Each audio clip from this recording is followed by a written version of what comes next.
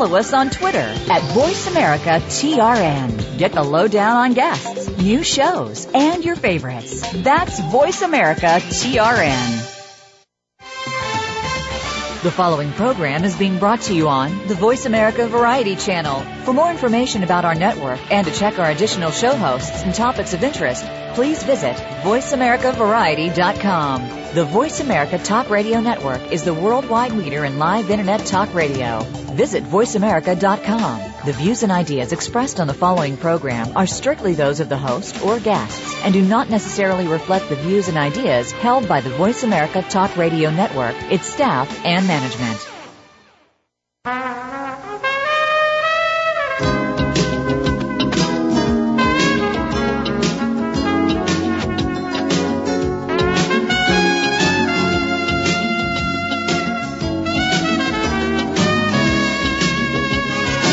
Welcome to PI's Declassified, an inside look at the world of private investigators. Your host is Francie Kaler, a noted private investigator. Francie and her guests take you behind the scenes and into the genuine, sometimes gritty business of investigation. You'll hear stories from the trenches with plenty of surprises. Here's your host, Francie Kaler. Good morning. Our topic this morning, Nebraska Dead Man Walking Exonerated, is about Jeremy Sheets. Jeremy Sheets is with me today as my guest. Jeremy was wrongfully convicted for murder in 1997 and spent 4 years on Nebraska's death row. He became America's 95th exonerated death row inmate. And as you might expect, Jeremy is an anti-death penalty advocate. What a surprise. He's a member of Witness to Innocence, a national organization of death row exonerees, and he works with the Coloradans for alternatives to the death penalty in Colorado. He's a member of Witness to Innocence, an organization of death row exonerees leading a campaign to end the death penalty.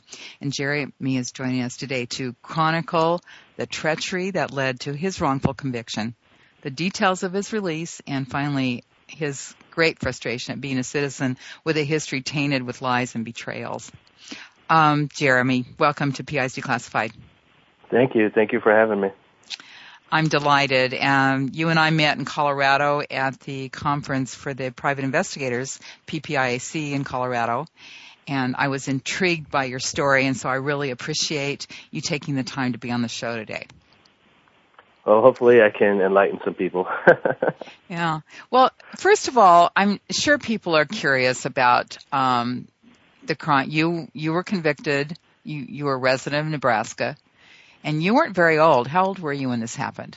I was 22 when I was 22 when you were convicted? Arrested. When you were arrested, okay. Yeah. And so tell us a little bit about what you were arrested for. I was charged with first-degree murder and use of a weapon to commit a felony. Okay. And it involved what was the person that was murdered?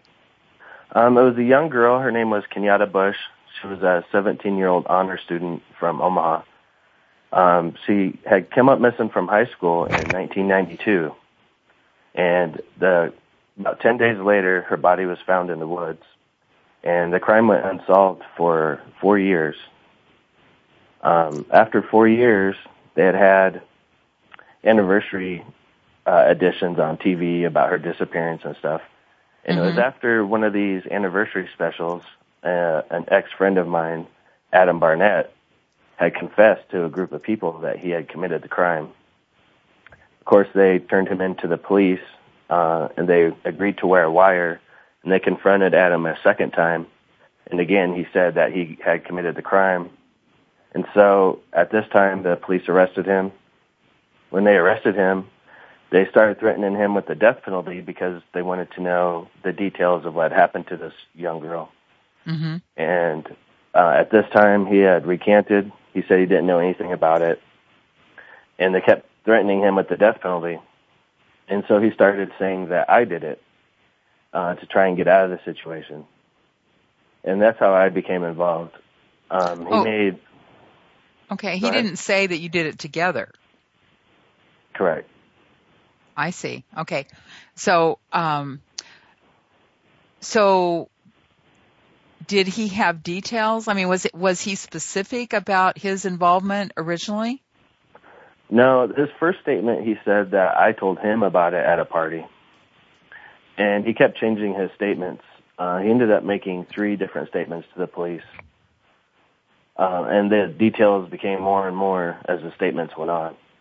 Mm-hmm. In his first statement, or in his second statement, he said that we had stopped. We were driving around, and we stopped and asked this girl if she wanted to smoke some pot. And she said yes. She got in the car. We drove around. We went to a party. Then we went to a park, and we were walking along a path, and he said he was walking behind us, and I just freaked out and started stabbing this girl about 17 times in the chest. Wow. And, of course, the police knew that none of this was true. She wasn't stabbed in the chest. She was an honor student. She wasn't just going to ditch school to go smoke pot with a couple guys she didn't know. Mm-hmm. So, again, they started threatening him with the death penalty. So the evidence didn't match his statement to begin with? Correct. Okay. Correct. And then what happened next? Well, then he made a third statement, and this time he said that this is where he started becoming more involved himself, but he still put everything off on me. Mm-hmm. He said that we kidnapped the girl from high school, shoved her in the back seat of a Camaro, drove to a park, drug her half a mile through the park.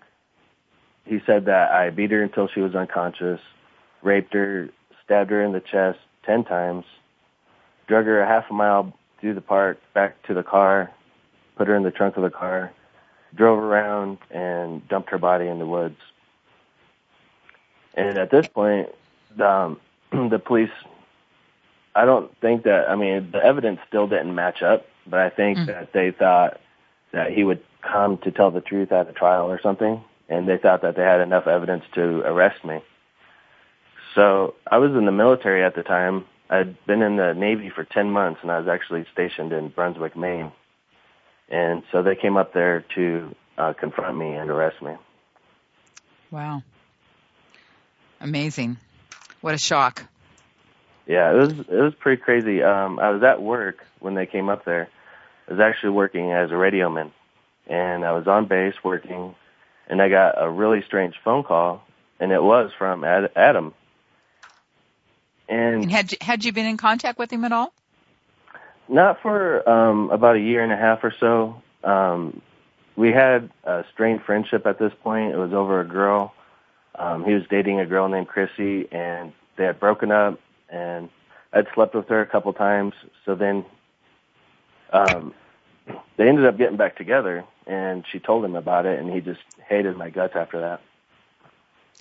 Did the motive for what happened to Kenyatta Bush ever come out? Yeah, he started saying that it was because she was a black girl and we were skinheads or something, Nazis, and just hated that. So that was his reasoning. Were you a skinhead? No, I've never hung around those people. I've never believed in anything like that. I've had African American friends my whole life. And was he was one? At one point, he was hanging around some skinheads. That's kind of when, towards the end of our friendship, and I don't really know what happened with that. I don't know if he joined them or hung out with them all the time or anything. As far as I know, he did not, but I really couldn't tell you for sure. And did you guys go to school together? No. How did you meet? We just met through mutual friends that lived in the neighborhood. Oh, I see. Okay. And before you were charged with this crime, did you know who Kenyatta Bush was? No, I had no idea. Even when she was in the newspaper when the crime originally occurred, I wasn't aware because I was 18, just graduated high school. I didn't read the paper or watch the news. I wasn't interested in those things at that time, so I didn't even know the crime had occurred. Okay. So then they came and talked to you in New Brunswick, and then what happened? Yeah, it was really weird. They asked me if I knew Kenyatta Bush, and I said no. And I thought they were, I don't know, maybe asking me for help, like identifying somebody, or, maybe it was an old acquaintance I had known. So I asked them if they had a photograph of the person that I might recognize. And they said yes. They showed me a photograph of this young girl, and as soon as I said I had no idea who this person was, they put the handcuffs on me and arrested me for first-degree murder. Okay, now did they mention Adam's name at that point? No. So you were completely blindsided. Yeah, completely. I had no idea what was happening. And they held me in Maine for 10 days. I didn't have any contact with anybody. I didn't have any phone calls. I didn't have any attorney phone calls or anything. I had no idea what was happening to me at all. Did they read you your rights? Did they read you your rights? Yes, they did read me my rights. Okay, go ahead. I'm sorry. And after 10 days, I had an extradition hearing, and I didn't want to fight it. I knew that I hadn't killed anybody, so I was like, I'll go back to Omaha and face whatever there is to face. And I still didn't really understand what was happening, because the attorney that I had for the extradition hearing didn't know anything either. So finally they came to fly me back to Omaha, Nebraska, and they put me on a commercial airliner. They had waited until all the passengers were on the plane. They handcuffed me to my waist and shackled me and marched me down this airplane to the back of the airplane. And it was pretty hard to see, because people started grabbing their kids and their purses and, looking at me all crazy. And that was really hard to go through. And I had to do it twice, because there was a layover in Chicago. Oh, wow. And then when I got to Omaha, Nebraska, I was the first one off the plane. And it was crazy. There was cameras and flashing lights everywhere, and people yelling stuff at me. And I really had no idea what was going on, why all this attention was on me and stuff. It was crazy. It was like a paparazzi episode. Now, had you had any contact with your family at all during that 10 days? No. No news, no newspaper, nothing. I didn't have any clue. And even when I got to Omaha, I still didn't know, because they put me in a holding cell for another 4 days with absolutely zero contact. The guards wouldn't talk to me or anything. And on the 5th day, they came and took me to the courthouse. And that's kind of where I got just overwhelming feeling of, it was just so crazy, because the courtroom was just packed with people, and the media was there, and just tons of cops were there, and I had no idea what was going on when I walked into the courtroom, just packed full of people. And this guy walked up to me and said he was going to be my attorney, and at that time I didn't even know who he was or anything. I found out later my mom had put up a second mortgage on her house and had hired this guy, and we pled not guilty, and I went to a regular jail after that. And when I got to jail, that's really where I found out what was going on, because the inmates had been reading the newspaper and watching the news, and they're the ones that told me everything. Wow. And so they didn't bring Adam to court when they took you to court? Not that time. And 2 months later, I was supposed to have an evidentiary hearing, and this is where they were supposed to bring in Adam Barnett to say he was going to testify against me at trial. But at this point, Adam was telling everybody that would listen that we were innocent. And, his cellmates, the guards, his friends, his family, his mom, his girlfriend, and they knew that, so they didn't want to bring him in and have him say I was innocent at this hearing. So instead, they just brought a cop in, and the cop was like, yeah, we have someone that's going to testify against Jeremy Sheets. And that was enough to hold me over for a trial.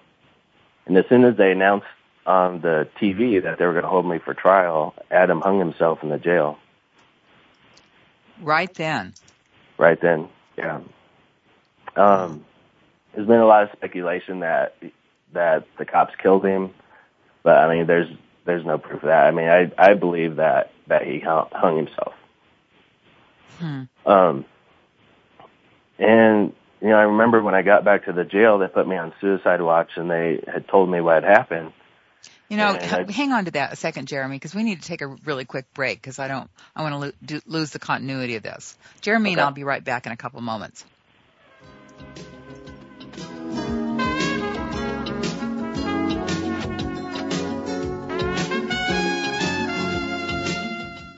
Talk, talk, talk. That's all we do is talk. If you'd like to talk, call us toll-free right now at 1-866-472-5787. 1-866-472-5787. That's it. VoiceAmerica.com. Need to hire a private investigator? Ask for their professional association affiliations. When an investigator asks Francie Kaler about associations, she says to first join a state trade association. Francie belongs to the California Association of Licensed Investigators, or CALI. It's the largest association of its kind in the world. CALI's main focus is networking, training, and legislative advocacy. If you need a detective in California, contact CALI at cali-pi.org or call 1-800-350-CALI. For a national association, Francie's choice is the National Council of Investigation and Security Services, or NCISS. For over 35 years, the Council's primary mission has been to represent its members before the United States Congress and governmental agencies. Find the Council at nciss.org or call 1-800-445-8408. NCISS and CALI are great places to look for a qualified private investigator. Tell them you heard it from Francie on PI's Declassified. Trying to juggle the need for comprehensive data on a tight budget? Merlin's Investigators Package was created especially for investigative and law enforcement professionals. With the Investigators Package, you'll enjoy tremendous savings over Merlin's pay-per-search pricing. For less than $100 per month, you can access the premium databases most frequently used by investigative professionals. Merlin's Investigators Package, simply the best, most affordable option for research and investigation. To learn more, call 800-367-6646 or email sales@merlindata.com. Free trials are available. If you hear a dog barking or an angel singing, then you know that you are listening to Waking Up in America. Heard every Wednesday at 3 Pacific Time, Valerie Kirkard and all of her friends will bring you powerful and humorous discussions that raise thoughts and give you insight on how to live your life to its fullest potential. Adventure is always a must on Waking Up in America with Valerie Kirkard every Wednesday at 3 Pacific. Ask the experts. Call toll-free right now, 1-866-472-5787. And ask our All-Star team to answer your question. That's 1-866-472-5787. Thank you for calling. VoiceAmerica.com.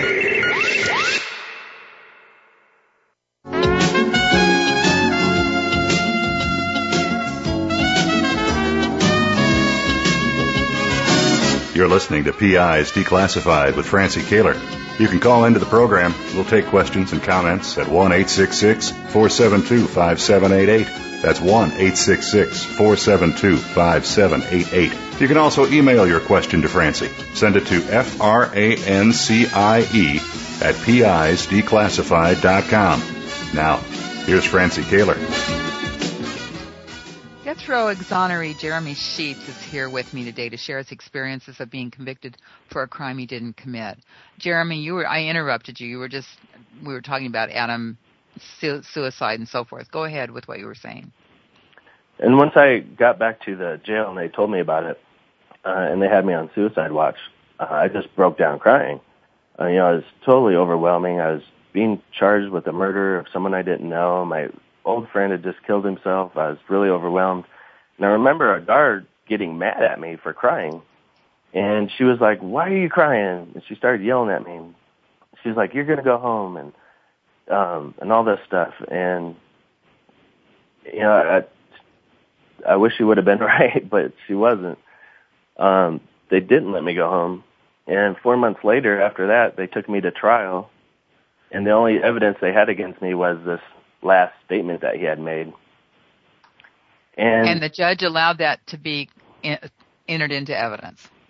Yeah, even though we didn't have the right to cross-examine him or anything like that, and he really didn't say that he was part of the crime, and he just said that he would watch me do it all. So the judge said it didn't matter. He could put it in. And the judge was really crooked also because, he yelled at my attorney for doing things properly in front of the jury and everybody. And then behind closed doors, he would apologize to my attorney, but he never made it right in front of the jury. But they knew that the crime did not fit that statement.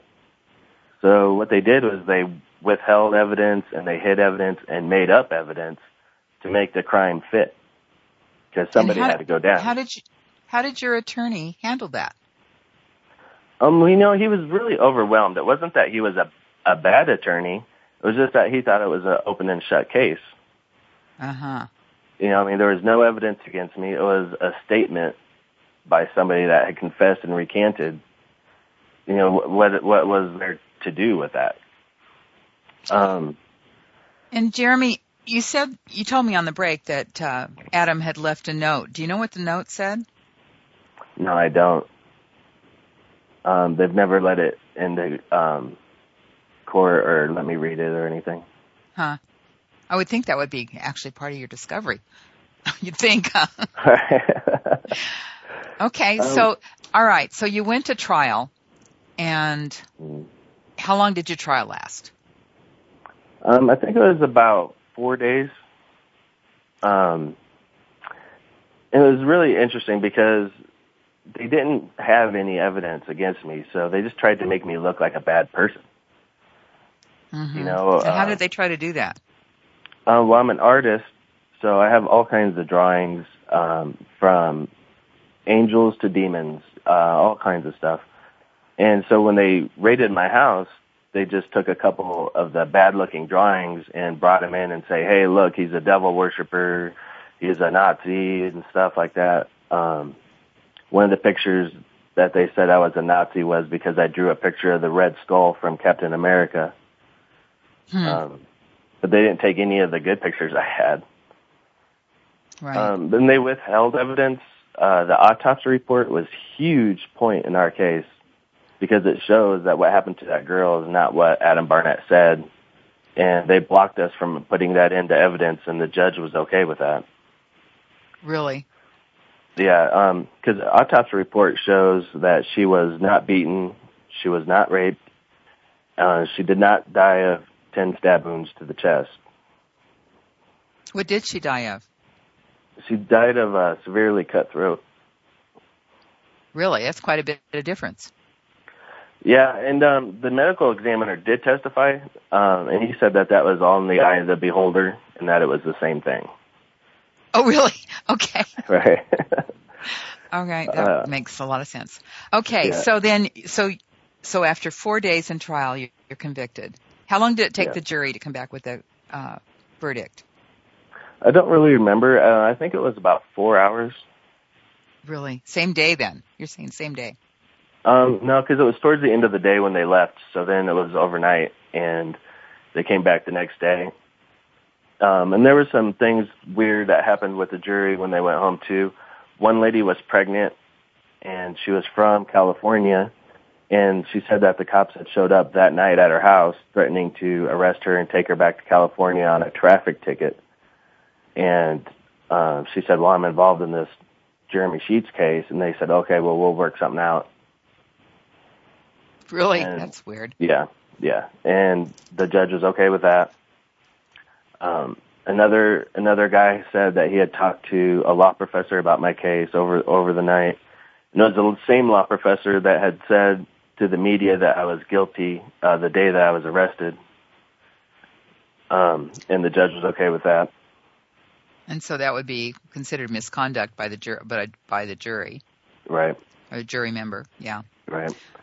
So the judge was really okay with anything as long as they convicted me. So what was your reaction when you heard that verdict?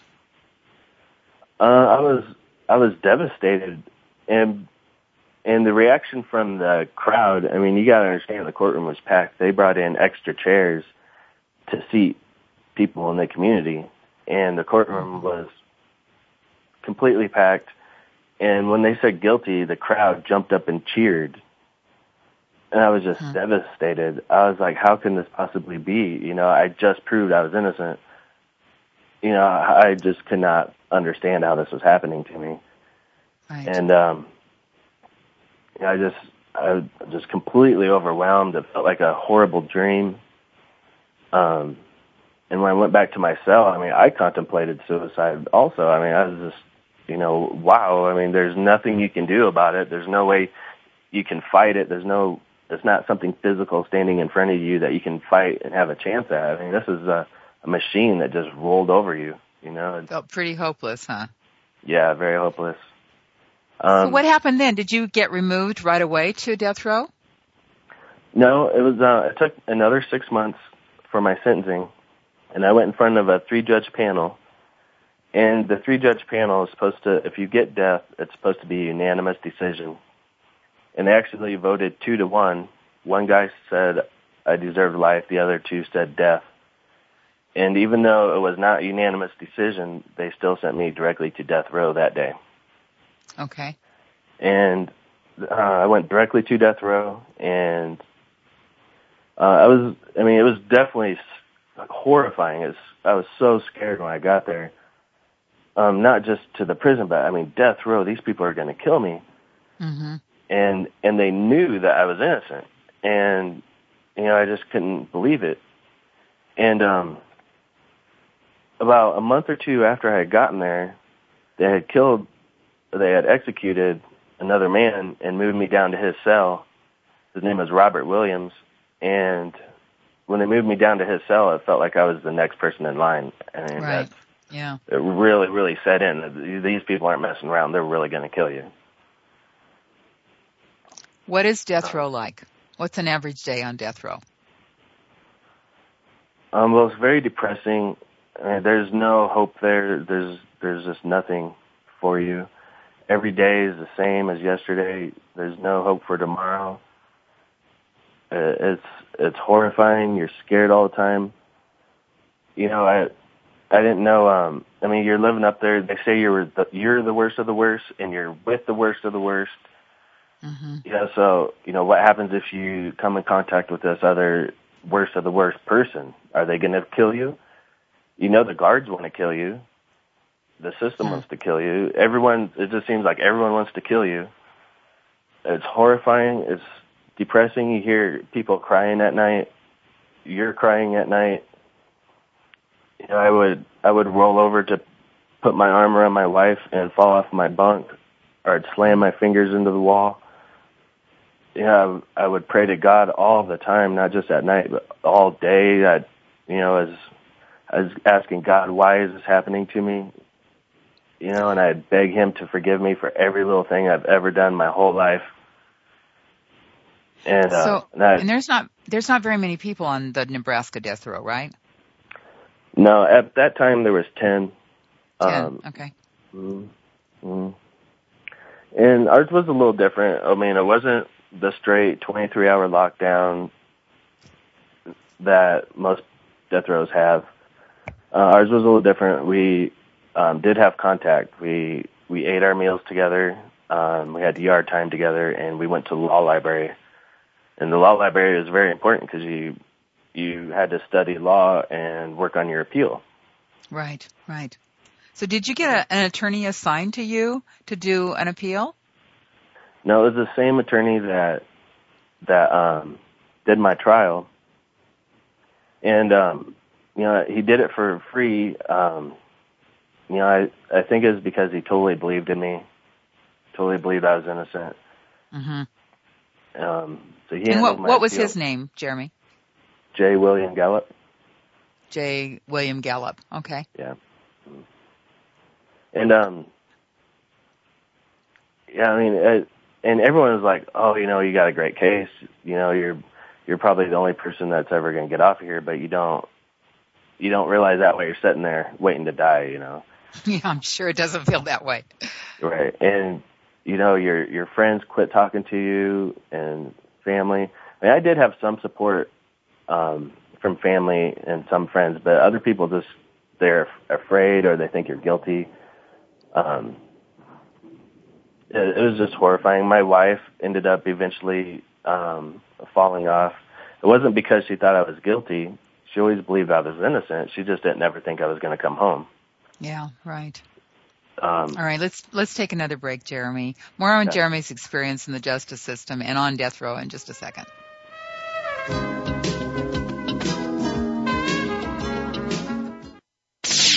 The Internet's #1 talk station. #1 talk station.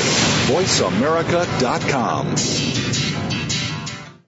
Need to hire a private investigator? Ask for their professional association affiliations. When an investigator asks Francie Kaler about associations, she says to first join a state trade association. Francie belongs to the California Association of Licensed Investigators, or CALI. It's the largest association of its kind in the world. CALI's main focus is networking, training, and legislative advocacy. If you need a detective in California, contact CALI at cali-pi.org or call 1-800-350-CALI.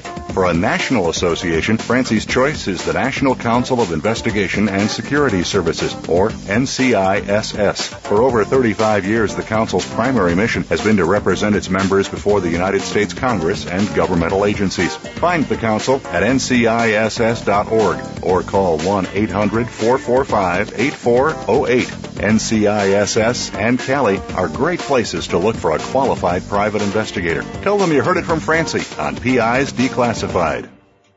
A heavy caseload and a lack of resources. Sound familiar? Merlin's Locate Services team can help. After 30 years in the investigative business, Merlin knows a few things about the industry. Our team of expert skip tracers delivers a host of skip tracing, public record research, place of employment, and bank asset services to investigative and collection professionals. Competitive tiered pricing is available, and all results are 100% guaranteed. To learn more or to inquire about other professional skip trace services, log on to merlindata.com or call 800-367-6646. IRB Search is simply the best online data provider for locating people, businesses, and assets. IRB Search gives you strength in numbers. With one click, you can access billions of records. Even with partial information on your subject, IRB Search instantly returns current and past addresses, phone numbers, and more. Call IRB Search today at 1-800-447-2112 to sign up. Mention PI's Declassified and you'll receive a 2-week trial of 100 free searches to get started. Call 1-800-447-2112 to find out why IRB Search is simply the best. News, opinion. Your voice counts. Call toll-free 1-866-472-5787. 1-866-472-5787. VoiceAmerica.com.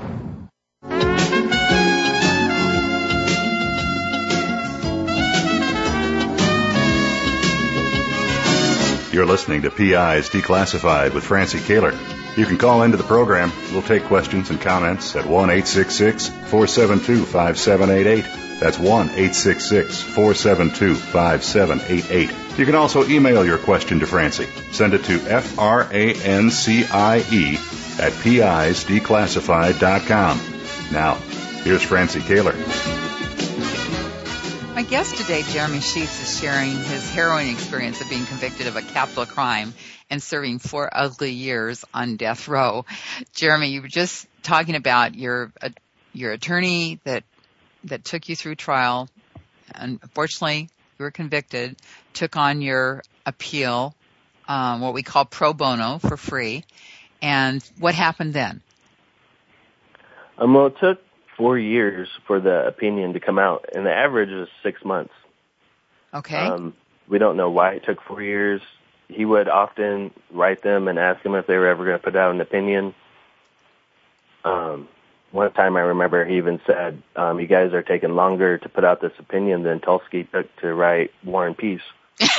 Okay. He never did get any responses, so I was pretty scared. I really depressed. I even read that book, The Final Exit, just to see which way was the best way to kill myself. Mm-hmm. It was really a hard thing to go through. And the other inmates in general population, anytime they saw you, they would make buzzing noises like the electric chair, and it was just, and they'd yell stuff at you all the time, and it was just a horrible, horrible experience. Eventually. Okay. Go ahead. Go ahead.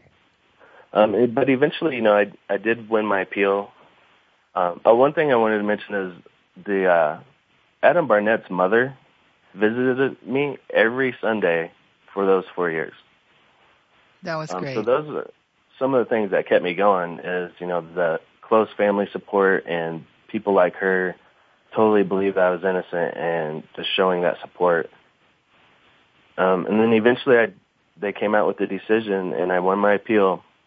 They said that I had the constitutional right to confront my accuser and that statement was not reliable, so that they had to give me a new trial without that statement. And I didn't get released that day. I had to wait because the state had the opportunity to appeal that decision to the U.S. Supreme Court. Mm-hmm. And the U.S. Supreme Court didn't even review it. They just, after a couple months, they kicked it back down and said Nebraska ruled correctly. And that's the day they had dismissed charges. It was either that or take me back to trial. And they didn't have anything to take me to trial on, so they dismissed charges. And that's the day I was released.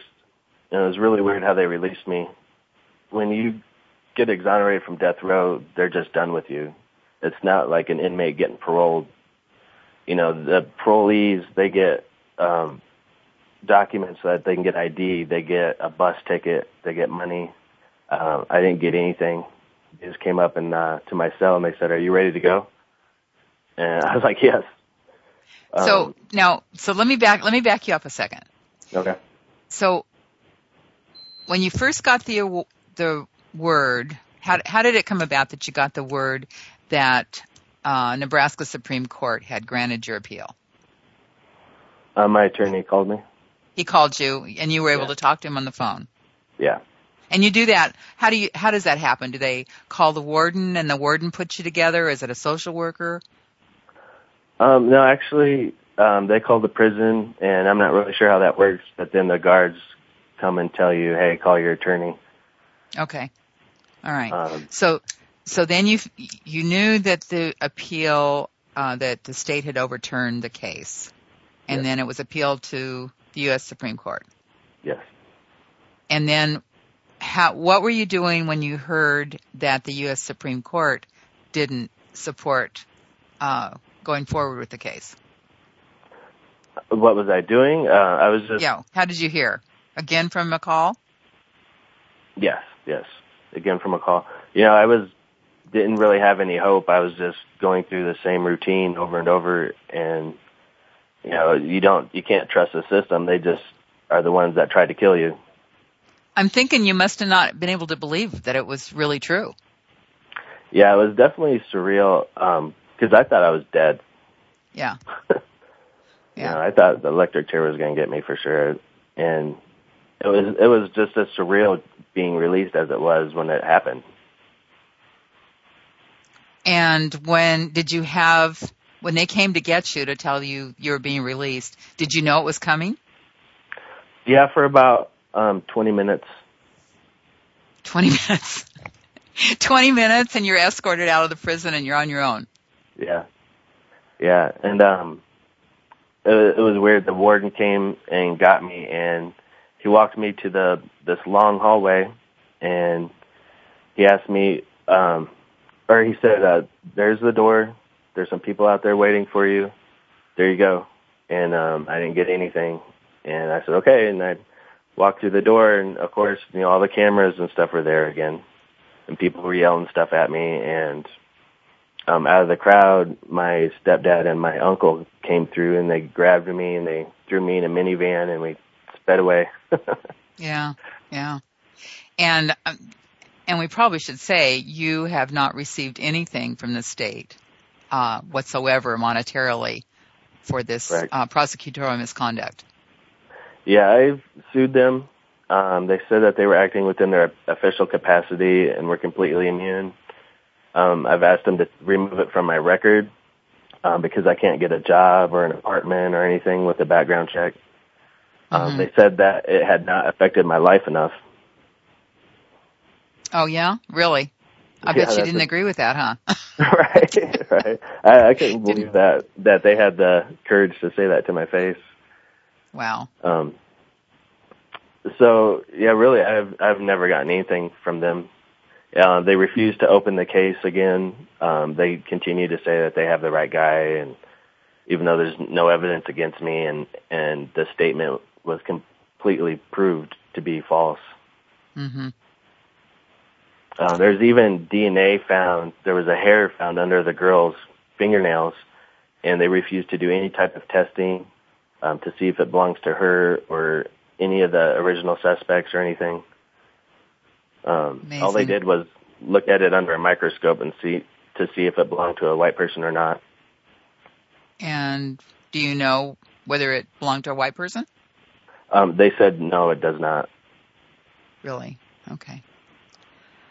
It's just it's amazing, and I can't imagine, Jeremy, going through what you've been through. And I know you've had a really tough time since you got out, which was 2001, correct? Yes, June 12th. June 12th, 2001. Getting a difficult time because you're still shown as a convicted felon. Well, it says dismissed. But anytime you do a background check, it comes up. And people their reactions to it are just so crazy, you know. They're like, think I just escaped death row or something. I'm out here trying to get a job. Mm-hmm. Yeah. You know. Well, very hard. Let me just give some stats, which I find kind of interesting that we talked about on the break. Since 1976, there have been 1,273 executions in the United States. Out of that number, there's been now, the most recent figure, Jeremy, you gave me is 130. There's been 139 exonerations. Yes. You were number 95 of those exonerations. Correct.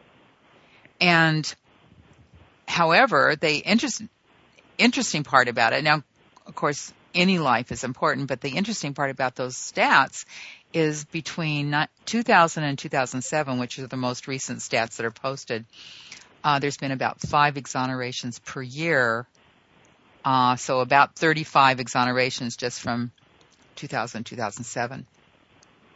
So, and there have been already in this year, 2011, 39 executions.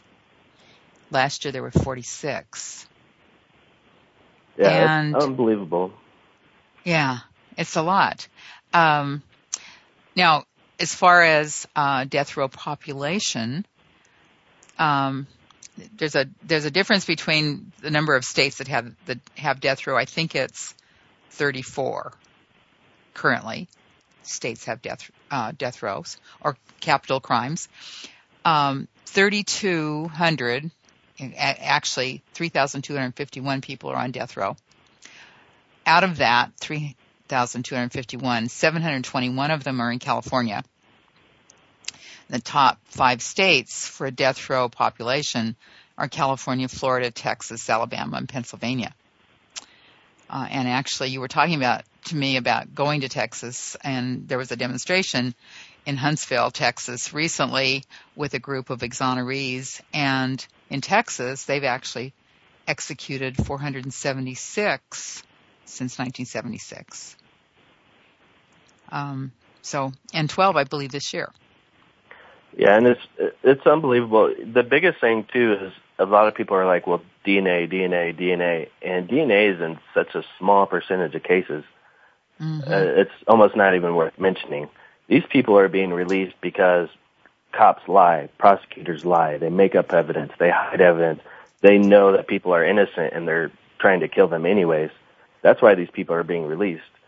And if you know that the system is flawed and the people controlling the system are flawed and they're lying and they're knowingly killing innocent people, then how can you continue to support the system? I just cannot fathom that. Mm-hmm. Yeah, in fact, I'm going to quote you, Jeremy, because you said you're putting the power of life and death in the hands of someone that does not care about innocence, only conviction rates, and then giving them complete immunity when they knowingly send an innocent person to death row. That's insanity. Yeah, absolutely. It is insanity. And I can't believe that as leaders of the free world, and we're telling other countries how to live, and I swore to protect this country with my life, that this is how we're treating our citizens. It's not right. Okay, we're going to take another break. Stay tuned for more from Jeremy Sheets. We'll be right back.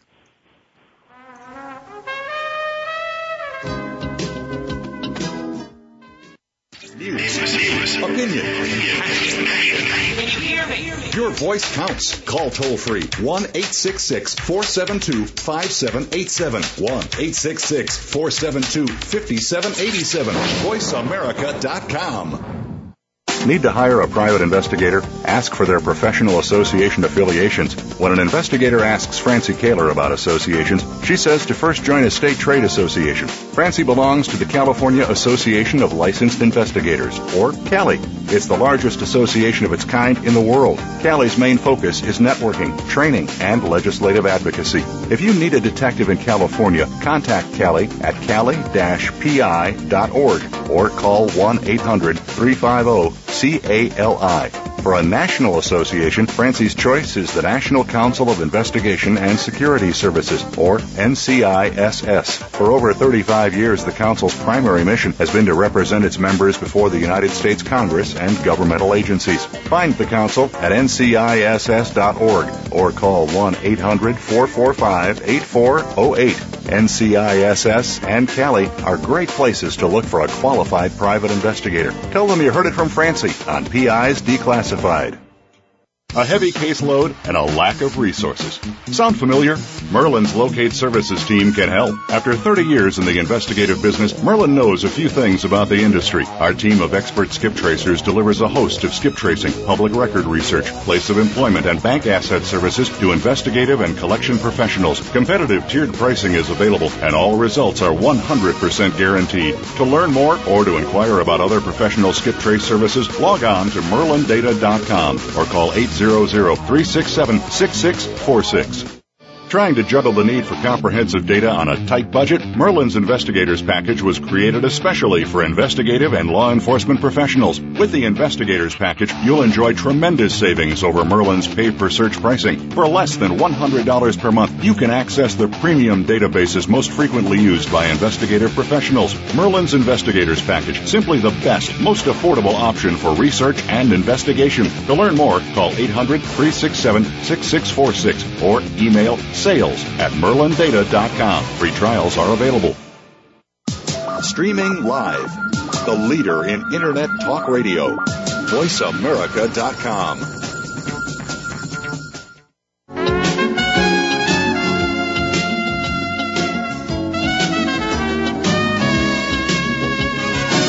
You're listening to PI's Declassified with Francie Kaler.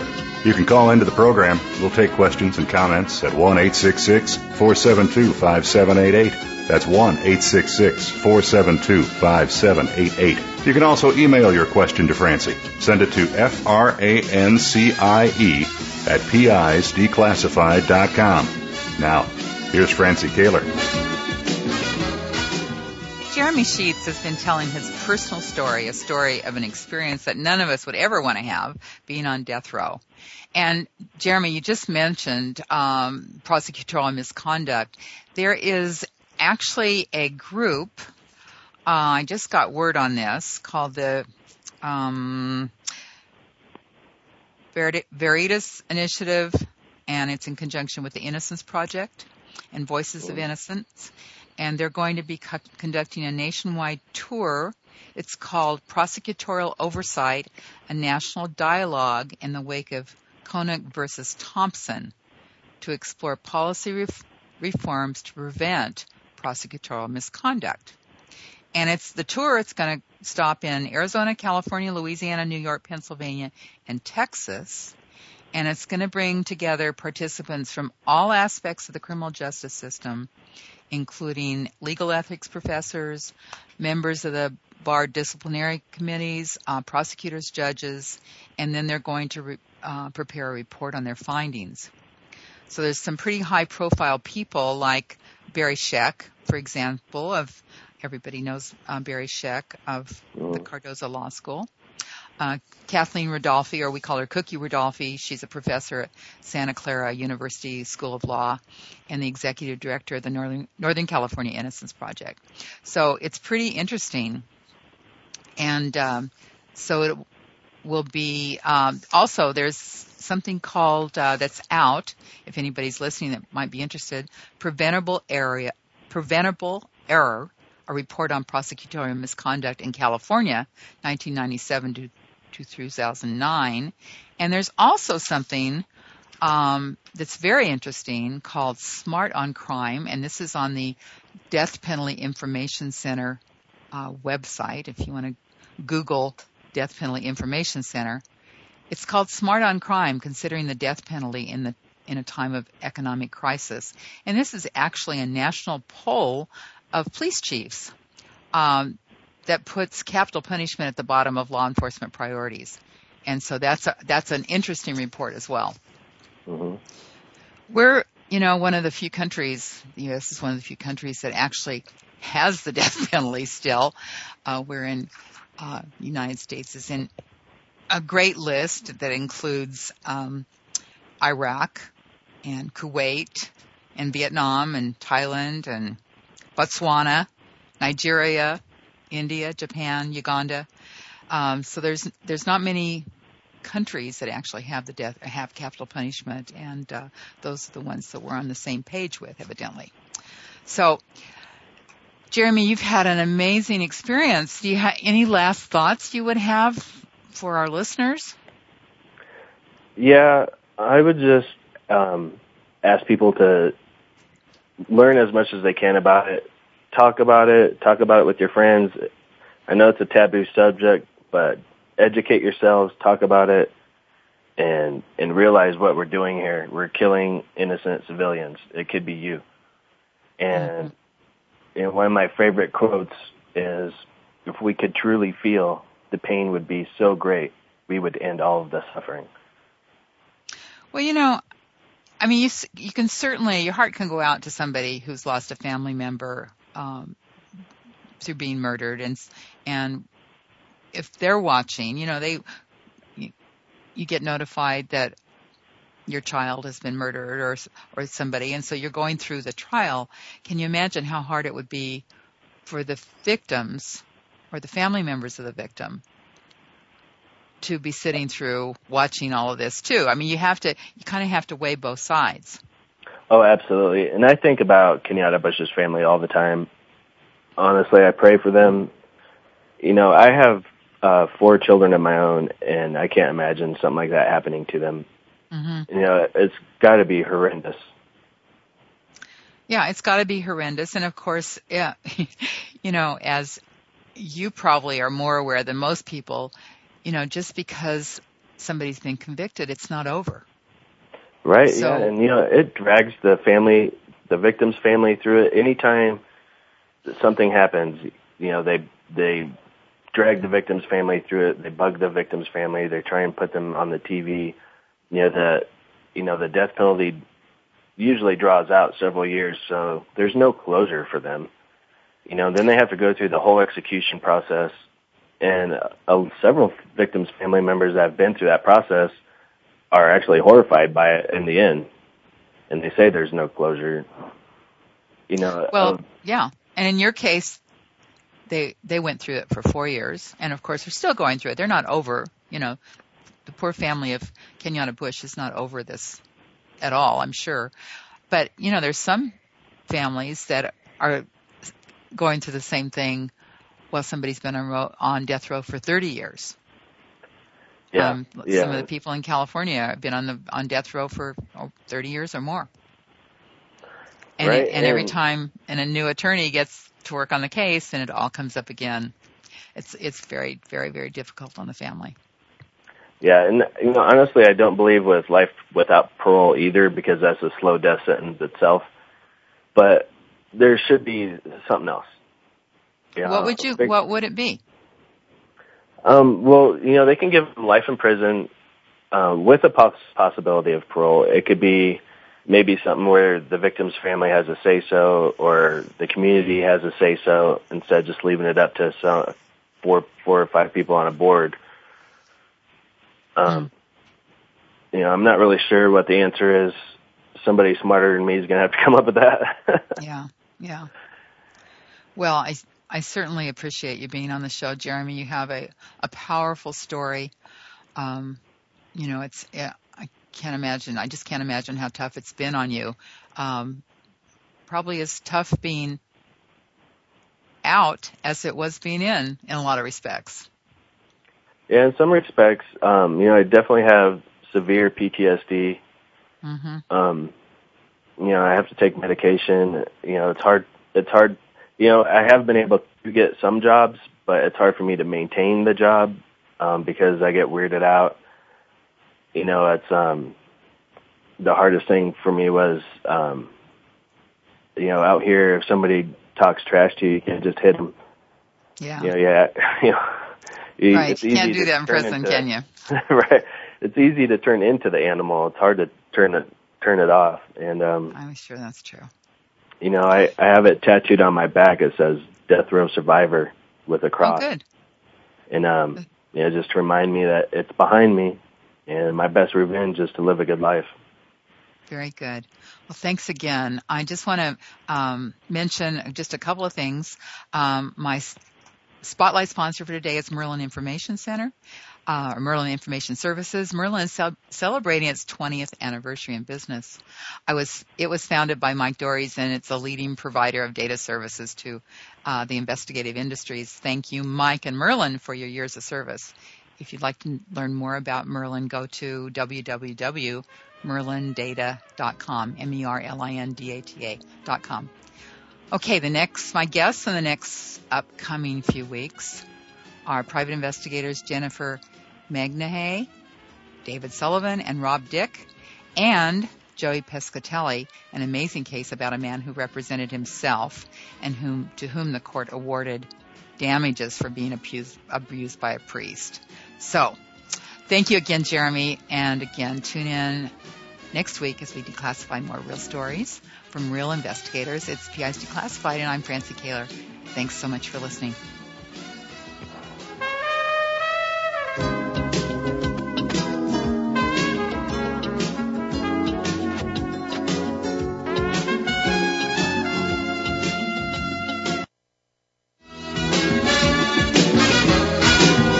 You've been listening to PI's Declassified with your host, Francie Kaler. Tune in every Thursday at noon Eastern Time. That's 9 a.m. for you West Coast listeners. PI's Declassified explores stories of deceit, mystery, and detectives unraveling the truth. Every Thursday at noon Eastern, 9 a.m. Pacific Time here on the Voice America Variety Channel.